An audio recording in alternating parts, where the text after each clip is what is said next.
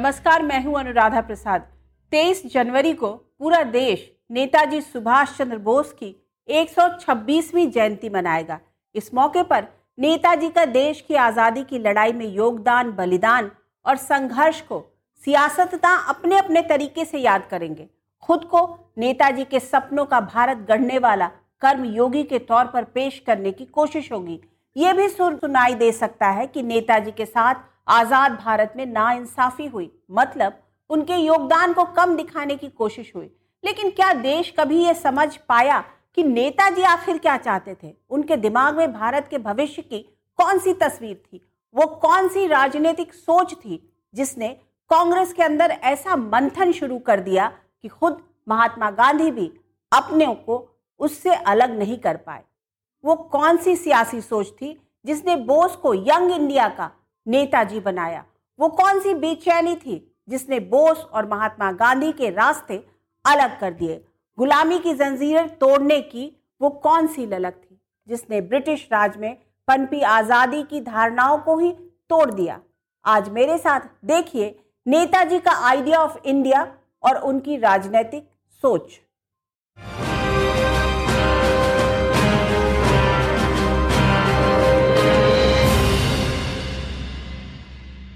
नेताजी सुभाष चंद्र बोस आखिर क्या चाहते थे? अंग्रेजों से भारत की आजादी, एक मजबूत और आत्मनिर्भर भारत। वो अपने सपनों के भारत को गढ़ने के लिए चाहते थे कि सभी लोग आपसी विवादों को खत्म कर एक साथ जुड़े। नेताजी अक्सर भारत के लोगों से कहा करते थे कि हम भले ही एक गुलाम देश में पैदा हुए हों, लेकिन संकल्प करें कि मरने से पहले स्वाधीन हो जाएं। महात्मा गांधी भी भारत को आजाद करना चाहते थे। महात्मा गांधी के पद चिन्हों पर चलने वाले पंडित जवाहरलाल नेहरू भी यही चाहते थे। अब सवाल उठता है कि जब सुभाष चंद्र बोस और महात्मा गांधी की मंजिल एक थी, तो फिर दोनों के रास्ते अलग कैसे हुए? क्या आजाद भारत में नेताजी के योगदान को कम कर आंका गया? आजादी के बाद स्वतंत्रता संग्राम के इतिहास को अपनी पसंद और नापसंद के हिसाब से लिखा गया, या फिर सियासी धारा ने वक्त के साथ अपने लिए एक नए नायक और प्रतीक खोज निकाले, जिसमें से एक नेताजी सुभाष चंद्र बोस भी हैं। सबसे पहले यह समझने की कोशिश करते हैं कि बीजेपी नेताजी के योगदान को किस तरह से देखती है। सुभाष चंद्र बोस ऐसे महामानव थे जो पद और संसाधनों की चुनौती से परे थे। उनकी स्वीकार्यता ऐसी थी कि पूरा विश्व उन्हें नेता मानता था। उनमें साहस था, स्वाभिमान था, उनके पास विचार थे, विजन था, उनके नेतृत्व की क्षमता थी, नीतियां थी। नेताजी सुभाष चंद्र बोस प्रधानमंत्री नरेंद्र मोदी के न्यू इंडिया के पथ प्रदर्शक की भूमिका में हैं। उनके कामकाज के तौर तरीकों में नेताजी जैसी बुलंद सोच, संघर्ष और समर्पण के जरिए भारत को सशक्त बनाने का फौलादी इरादा झलकता है। पीएम मोदी सरहद की सुरक्षा से कूटनीतिक मोर्चेबंदी तक, भारत को आत्मनिर्भर बनाने से लेकर कमजोर तबकों की जिंदगी में बदलाव के लिए बहुत हद तक नेताजी के दिखाए पद चिन्हों पर आगे बढ़ते दिखते हैं। इतिहास गवाह रहा है कि सियासी धारा के हिसाब से नायक और पथ प्रदर्शक बदलते रहते हैं। नेताजी सुभाष चंद्र बोस एक विजनरी लीडर थे। उन्होंने भारत को एक विश्व गुरु की तरह देखा।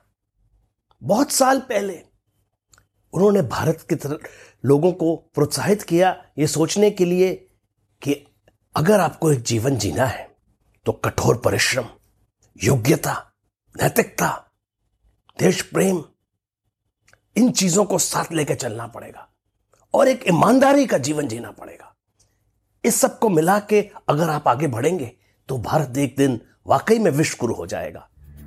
नेताजी आर्थिक रूप से आत्मनिर्भर भारत बनाने के लिए कृषि सुधार और औद्योगिक विकास की बात करते थे। तेज तरक्की के लिए तकनीकी विकास के पक्षधर थे, लेकिन उनका तौर तरीका गांधीवादियों से अलग था। वर्दी पहने, सीना ताने, कभी परेड की सलामी लेती नेताजी की तस्वीर उनकी सोच के मुखर पहलू की ओर इशारा करती है। गांधी जी चाहते थे अहिंसा आंदोलन के माध्यम से देश को आजाद किया जाए, पर नेताजी ने एक सशस्त्र आंदोलन, आर्म्ड स्ट्रगल की पक्ष में उन्होंने लड़ाई किया था। तो स्ट्रैटेजी अलग था, मगर उनका दोनों का लक्ष्य एक था, भारत की आजादी। इतिहास गवाह रहा है कि जिस नायक की शख्सियत जितनी बड़ी होती है, उसकी परीक्षा और उसके तौर तरीकों को लेकर सवाल जवाब भी उतना ही लंबा चलता है। नेताजी सुभाष चंद्र बोस भारतीय जनमानस के बीच एक ऐसी शख्सियत हैं जिनके विचार और तौर तरीकों को लेकर लंबे समय तक बहस होती रहेगी। आज की तारीख में शायद ही कोई ऐसा क्षेत्र हो जहां महिलाओं की धमक न दिखाई देती हो। भारतीय सेना में कर्नल रैंक पर 108 महिलाओं को प्रमोशन देने की तैयारी है।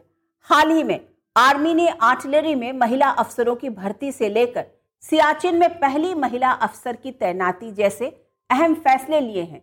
लेकिन जरा सोचिए, महिलाओं को आगे बढ़ाने और राष्ट्र निर्माण में उनकी दमदार भूमिका को लेकर नेताजी सुभाष चंद्र बोस की सोच कितनी आगे की थी। उन्होंने आज से करीब 80 साल पहले आजाद हिंद फौज में रानी लक्ष्मीबाई रेजिमेंट का गठन किया, जिसकी कमांडिंग अफसर नियुक्त की गई कैप्टन लक्ष्मी सहगल। आईएनए की महिला रेजिमेंट में सैकड़ों की तादाद में महिलाएं शामिल हुई, लेकिन नेताजी ने जो शुरुआत 8 दशक पहले की, उसकी बुलंद तस्वीर 2023 में भारतीय सेना के तीनों अंगों में महिलाओं की बढ़ती भागीदारी के तौर पर दिख रही है।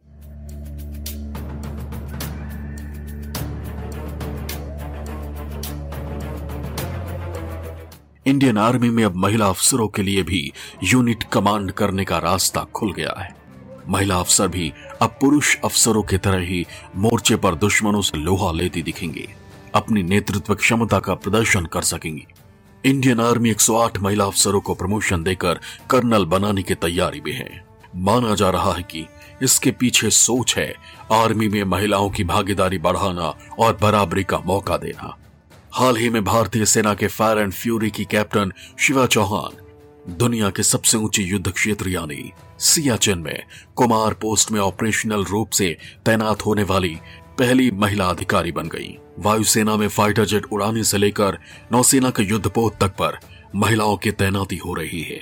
वैसे तो आर्म्ड फोर्सेस में महिला अफसरों की भर्ती 1990 के दशक में शुरू हो चुकी थी, लेकिन सुभाष चंद्र बोस ने 1940 के दशक में ही भारत निर्माण में महिलाओं की भूमिका को अच्छी तरह समझ लिया था और उन्होंने आजाद हिंद फौज में महिलाओं के लिए अलग रेजिमेंट का गठन किया था। आजाद हिंद फौज में लड़कियां भी थीं, लड़के भी थे। ये एक अपने रूप में एक ऐसी फौज थी कि दुनिया में ऐसी फौज की कोई मिसाल ही नहीं थी। जब जापानी फौज वालों को बताया गया कि हम भारत की लड़कियों को और औरतों को फौज में लेंगे, वो घबरा गए। उन्होंने ऐसा कभी सोचा ही नहीं था कि औरतें बंदूक उठा सकती हैं, बट नेताजी ने यह करके दिखाया। और उनका सपना था जब आजाद हिंद फौज भारत में घुसेगी, सबसे आगे लड़कियों का दस्ता रानी झांसी रेजिमेंट होगा। उसको देखते ही भारत आजाद हो जाएगा। ये तस्वीर आईएनए की रानी लक्ष्मीबाई रेजिमेंट की है। नेताजी सुभाष चंद्र बोस महिला रेजिमेंट की टुकड़ी की परेड का निरीक्षण कर रहे हैं और उनके साथ दिख रही महिला है कैप्टन लक्ष्मी सहगल। आजाद हिंद फौज में महिला रेजिमेंट इस बात का प्रतीक है कि वो स्त्री और पुरुष में भेद नहीं करते थे। अभी इंडियन आर्मी में कुछ सालों पहले महिला को कमीशन ऑफिसर बनाया गया है। इतना साल के बाद महिलाओं को हम लोग स्टेटस दिया है, मगर 1942-43 में नेताजी सुभाष चंद्र बोस महिलाओं को इक्वल स्टेटस दिया था। नेताजी महिलाओं की भूमिका को मैदान जंग से लेकर राष्ट्र निर्माण तक में पुरुषों के बराबर देखते थे। इसीलिए जब बोस बाबू ने आजाद हिंद सरकार बनाई तो उसमें अलग रूप से महिला विभाग का गठन किया था। वो एक ऐसी नीति पर आगे बढ़ने के पक्षधर थे जिससे महिलाओं को बेहतर शिक्षा मिल सके और भारत निर्माण में उनकी भागीदारी बढ़ाई जा सके। सुभाष चंद्र बोस अपने इरादों को लेकर अटल थे। उन पर श्रीमद् भगवत गीता के कर्मयोग का गहरा प्रभाव था। वो कट्टर राष्ट्रवादी थे। उनकी सोच वक्त से आगे की थी। लेकिन ये समझना भी जरूरी है कि जब महात्मा गांधी और सुभाष चंद्र बोस का मकसद एक था, तो फिर दोनों की सोच और तौर तरीका अलग क्यों था? क्या दोनों के दिलो दिमाग पर उनकी विचारधाराएं इतनी हावी हो चुकी थी कि वो एक दूसरे के वैचारिक छाया से भी बचने लगे थे? गांधी जी की वैचारिक सोच दक्षिण अफ्रीका के उनके अपने संघर्षों के साथ पनपी थी। वहीं बोस का शुरुआती दिनों का संघर्ष उन तर्कों और अवधारणाओं की जद्दोजहद से शुरू हुआ जिन्होंने छात्र जीवन में ही उन्हें प्रभावित किया। स्वामी विवेकानंद और महर्षि अरविंद घोष उनके दिलो दिमाग में छा चुके थे जब वो लंदन में पढ़ रहे थे। पिता के सपनों को पूरा करने के लिए बोस ने आईसीएस की परीक्षा पास की, लेकिन भारत को आजाद कराने की प्रबल सोच उन्हें आईसीएस की नौकरी से इस्तीफा देकर स्वदेश लाई। वो साल 1921 का था। सुभाष चंद्र बोस की पहली बार महात्मा गांधी से मुलाकात हुई और जगह थी मुंबई का मणि भवन।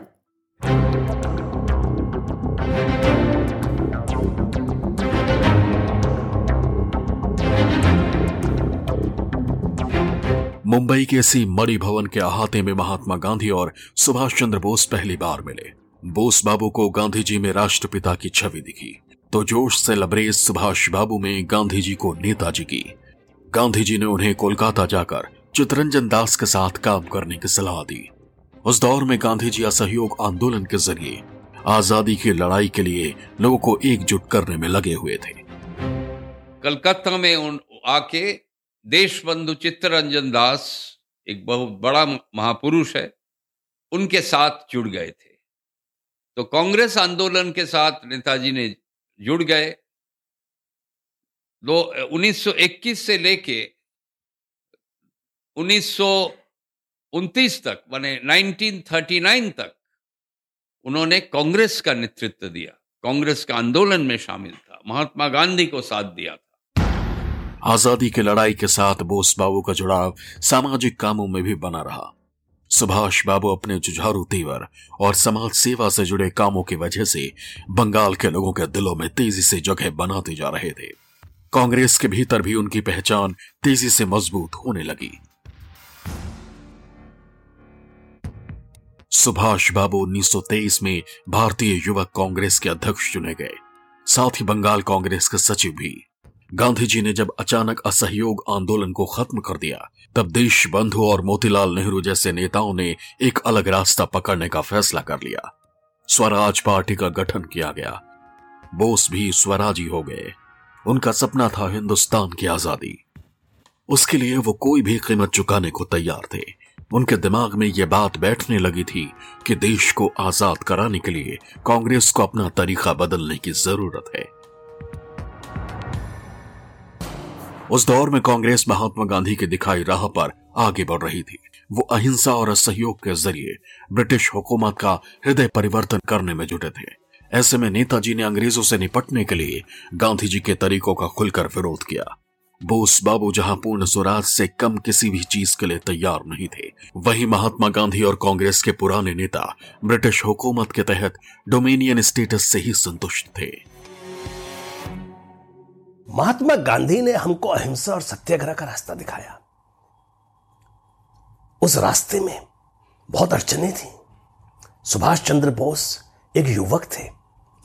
वो उस रास्ते पे जाने के बावजूद देख रहे थे कि अंग्रेज टस से मस नहीं हो रहे थे। जोश से लबरेज सुभाष चंद्र बोस महात्मा गांधी के साध्य और साधन के लक्ष्मण रेखा में नहीं उलझना चाहते थे। वो हर उस विकल्प पर विचार कर रहे थे जिससे भारत माता को जल्द से जल्द आजाद करवाया जा सके।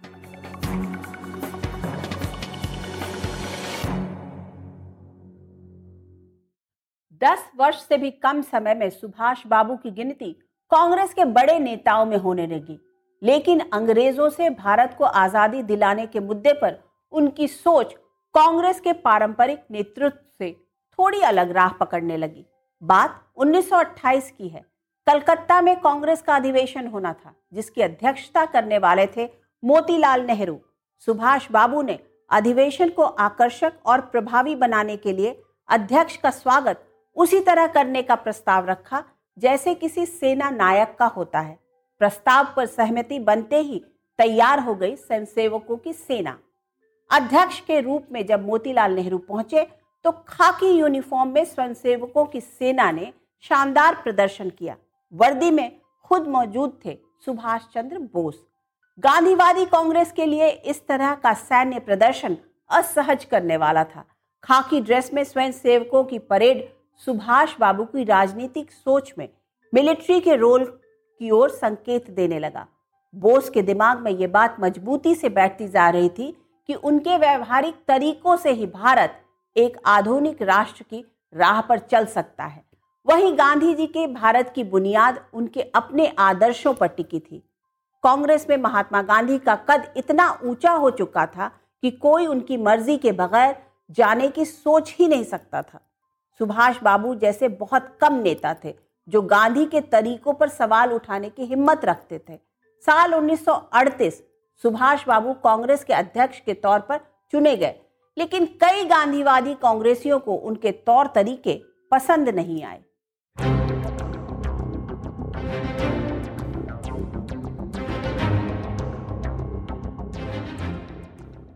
भारतीय राष्ट्रीय कांग्रेस के 51वें अधिवेशन के अध्यक्ष चुने गए सुभाष चंद्र बोस, वो भी सिर्फ 41 साल की उम्र में। 51 बैलों द्वारा खींचे गए रथ से उनका स्वागत हुआ। तब कांग्रेस में दो धाराएं एक साथ चल रही थी। गरम दल के नेता नरम दल के नेताओं पर अंग्रेजी सरकार के साथ समझौते का आरोप लगा रहे थे।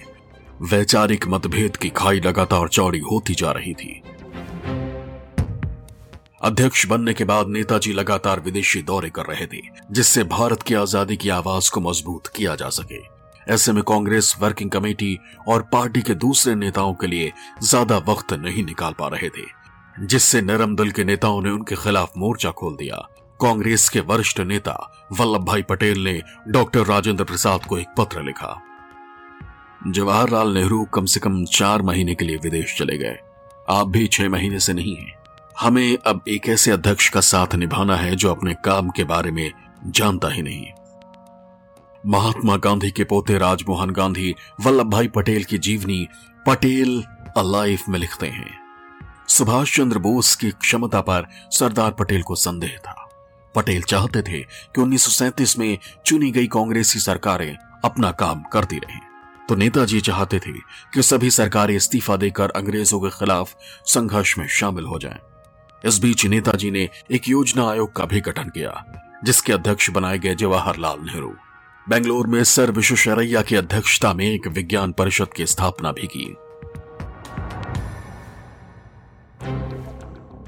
देखते ही देखते अगले अध्यक्ष के चुनाव की बारी आ गई।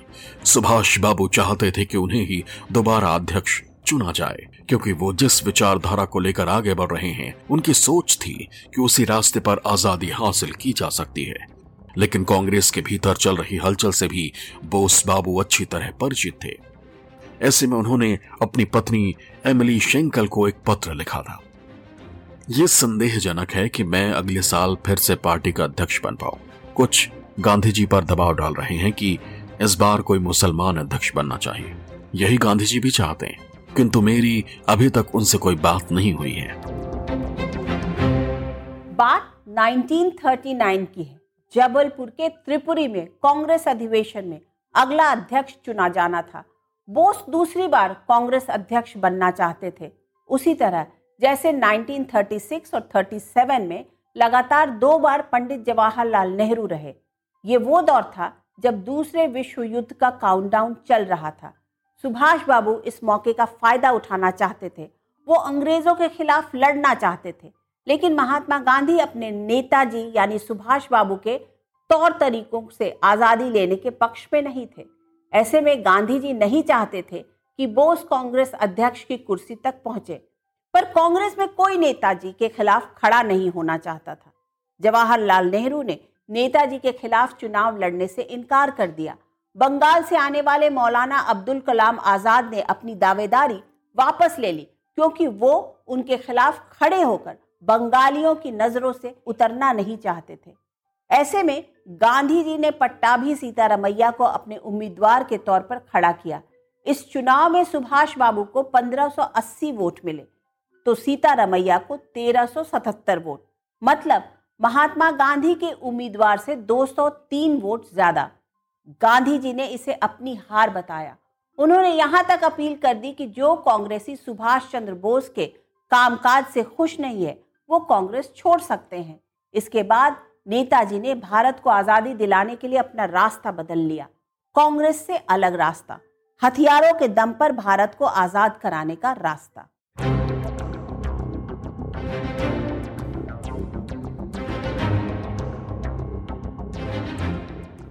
गांधी जी की अपील पर कांग्रेस कार्यकारिणी के 14 सदस्यों में से 12 ने इस्तीफा दे दिया। सिर्फ सुभाष बाबू के बड़े भाई शरद चंद्र बोस और जवाहरलाल नेहरू ने इस्तीफा नहीं दिया था। कांग्रेस के भीतर चल रहे द्वंद्व को सुभाष बाबू अच्छी तरह समझ गए। वो कांग्रेस को टूटने नहीं देना चाहते थे, लेकिन आजादी की लड़ाई को भी किसी हालत में कमजोर नहीं पड़ने देना चाहते थे। ऐसे में अप्रैल 1939 में कांग्रेस अध्यक्ष पद से इस्तीफा देकर फॉरवर्ड ब्लॉक नाम से पार्टी बनाई। ब्रिटिश सरकार को चकमा देते हुए अपने तरीके से भारत को आजाद कराने के मिशन पर निकल गए। वो हमेशा ये सोचते थे कि हर किस्म की राजनीति चाहिए अंग्रेजों को हटाने के लिए। अंग्रेजों ने तलवार उठा रखी है और आप उनसे अहिंसा की बात करते हैं, ये ज्यादा देर नहीं चलेगा। नेताजी पहले और आखिरी प्रेसिडेंट थे जो 2 बार इलेक्शन में जीतने के बाद रिजाइन करके चले गए। महात्मा गांधी और नेताजी का लक्ष्य एक ही था। दोनों ही मां भारती को दास्ता की बेड़ियों से मुक्त कराना चाहते थे, लेकिन रास्ते एकदम अलग थे। महात्मा गांधी उसे अहिंसक तरीके से चाहते थे। नेताजी का यह मानना था कि अहिंसक आंदोलन से हम देश को आजाद नहीं करा सकते, उसके लिए आत्माहुति देनी पड़ेगी। भारत से निकलकर जर्मनी होते हुए सिंगापुर और जापान पहुंचे। अंग्रेजों को उनकी भाषा में जवाब देने के लिए आजाद हिंद फौज बनाई तो उसमें महात्मा गांधी, अबुल कलाम आजाद और जवाहरलाल नेहरू के नाम पर ब्रिगेड का गठन किया। विदेशों में रहने वाले भारतीयों को एकजुट किया और अक्टूबर 1943 में आजाद हिंद फौज के सर्वोच्च कमांडर की हैसियत से स्वतंत्र भारत की अस्थायी सरकार बनाई, जिसे दुनिया के 11 देशों ने मान्यता दी। आजाद हिंद सरकार जो था वो था अखंड भारत की आजाद सरकार, और नेताजी सुभाष चंद्र बोस अखंड भारत की पहला और लास्ट प्रधानमंत्री थे। जब पीवी चक्रवर्ती बंगाल के राज्यपाल थे, उस समय क्लेमेंट एटली, जिनके समय में देश को आज़ादी मिली थी, वो भारत आते हैं, बंगाल आते हैं। उनके यहाँ वो स्टेट गेस्ट होते हैं बंगाल में, और उन दोनों के बीच बातचीत होती है। हमारे दर्शकों को शायद ये जान के आश्चर्य हो कि जब उनसे ये पूछा जाता है कि आपने भारत को आज़ादी क्यों दे दी, आपके पास 1960 तक का श्वेत पत्र था, द्वितीय विश्व युद्ध आप जीत चुके थे, परमाणु सत्ता संपन्न हो चुके थे, तो आप और लंबे समय तक भारत पर राज्य कर सकते थे, आपने 1947 में ही देश को आज़ादी क्यों दी? उनका जवाब बहुत स्पष्ट था, या उसका सबसे बड़ा कारण क्या था? उन्होंने कहा, देखिए वैसे तो अनेक कारण थे, लेकिन सबसे बड़ा अगर कोई कारण था तो वो नेताजी सुभाष चंद्र बोस और उनकी आजाद हिंद फौज। भले ही वैचारिक विरोधाभास की वजह से नेताजी और कांग्रेस की राहें अलग हुईं, लेकिन दिल में कांग्रेस के बड़े नेताओं के लिए पूरा सम्मान रहा। वहीं गांधीवादी कांग्रेसियों ने भी नेताजी की देशभक्ति, समर्पण और त्याग को हमेशा नमन किया। भले ही वक्त के साथ सियासतदां और पॉलिटिकल पंडित महात्मा गांधी और सुभाष चंद्र बोस के रिश्तों को जिस चश्मे से देखें, लेकिन नेताजी के मन में महात्मा गांधी के लिए कितना सम्मान था, इसकी गवाही 6 जुलाई 1944 को आजाद हिंद फौज के रेडियो से नेताजी के संबोधन में भी मिलता है। वो कहते हैं कि यदि हमारे देशवासी अपने ही प्रयासों से अंग्रेजों की गुलामी से मुक्त हो जाते हैं, यदि ब्रिटिश सरकार हमारे भारत छोड़ो प्रस्ताव को स्वीकार कर लेती है, तो हम में बहुत अधिक प्रसन्नता होगी। लेकिन हम ये मानकर चल रहे हैं कि इन दोनों में से कोई भी संभव नहीं है और सशस्त्र संघर्ष अनिवार्य है। नेताजी ये भी कहते कि हमारे राष्ट्रपिता भारत की आज़ादी के इस पवित्र लड़ाई में हम आपके आशीर्वाद और शुभकामनाओं की कामना कर रहे हैं। इस संबोधन के करीब साल भर के बाद यानी 18 अगस्त 1945 को नेताजी का विमान दुर्घटनाग्रस्त हो गया। उसके बाद नेताजी को किसी ने नहीं देखा, लेकिन उस विमान हादसे के बारे में तरह तरह की बातें कहीं सुनी जाती रही हैं। कई तरह के दावे किए जाते हैं। अप्रैल 1947 में आज़ाद हिंद फौज के लोगों को संबोधित करते हुए गांधी ने कहा, सुभाष बाबू तो मेरे पुत्र के समान थे। उनके और मेरे विचारों में भले ही अंतर रहा हो, लेकिन उनकी कार्य शक्ति और देश प्रेम के सामने मेरा सिर झुकता है। साल 1947 में भारत को आज़ादी मिली। भारत के प्रधानमंत्री की कुर्सी पर बैठे पंडित जवाहरलाल नेहरू, जो महात्मा गांधी के रास्तों पर चलते हुए भारत को गढ़ना चाहते थे, जिनकी सोच पर समाजवाद, पूंजीवाद, लोकतंत्र, गांधीवाद और भारत की परंपरा का गहरा असर था। ऐसे में आज़ाद भारत ने तरक्की के लिए जो रास्ता चुना, उसमें शायद नेताजी के आइडिया ऑफ इंडिया पर नेहरू की मध्यम मार्ग वाली सोच हावी रही। आज बस इतना ही। आपसे फिर मिलेंगे किसी ऐसे मुद्दे के साथ जिसे जानना और समझना हम सबके लिए जरूरी होगा। तब तक के लिए निष्पक्ष खबर, सटीक विश्लेषण और अपने हक से जुड़े मुद्दों के लिए आप देखते रहिए न्यूज़ 24। नमस्कार।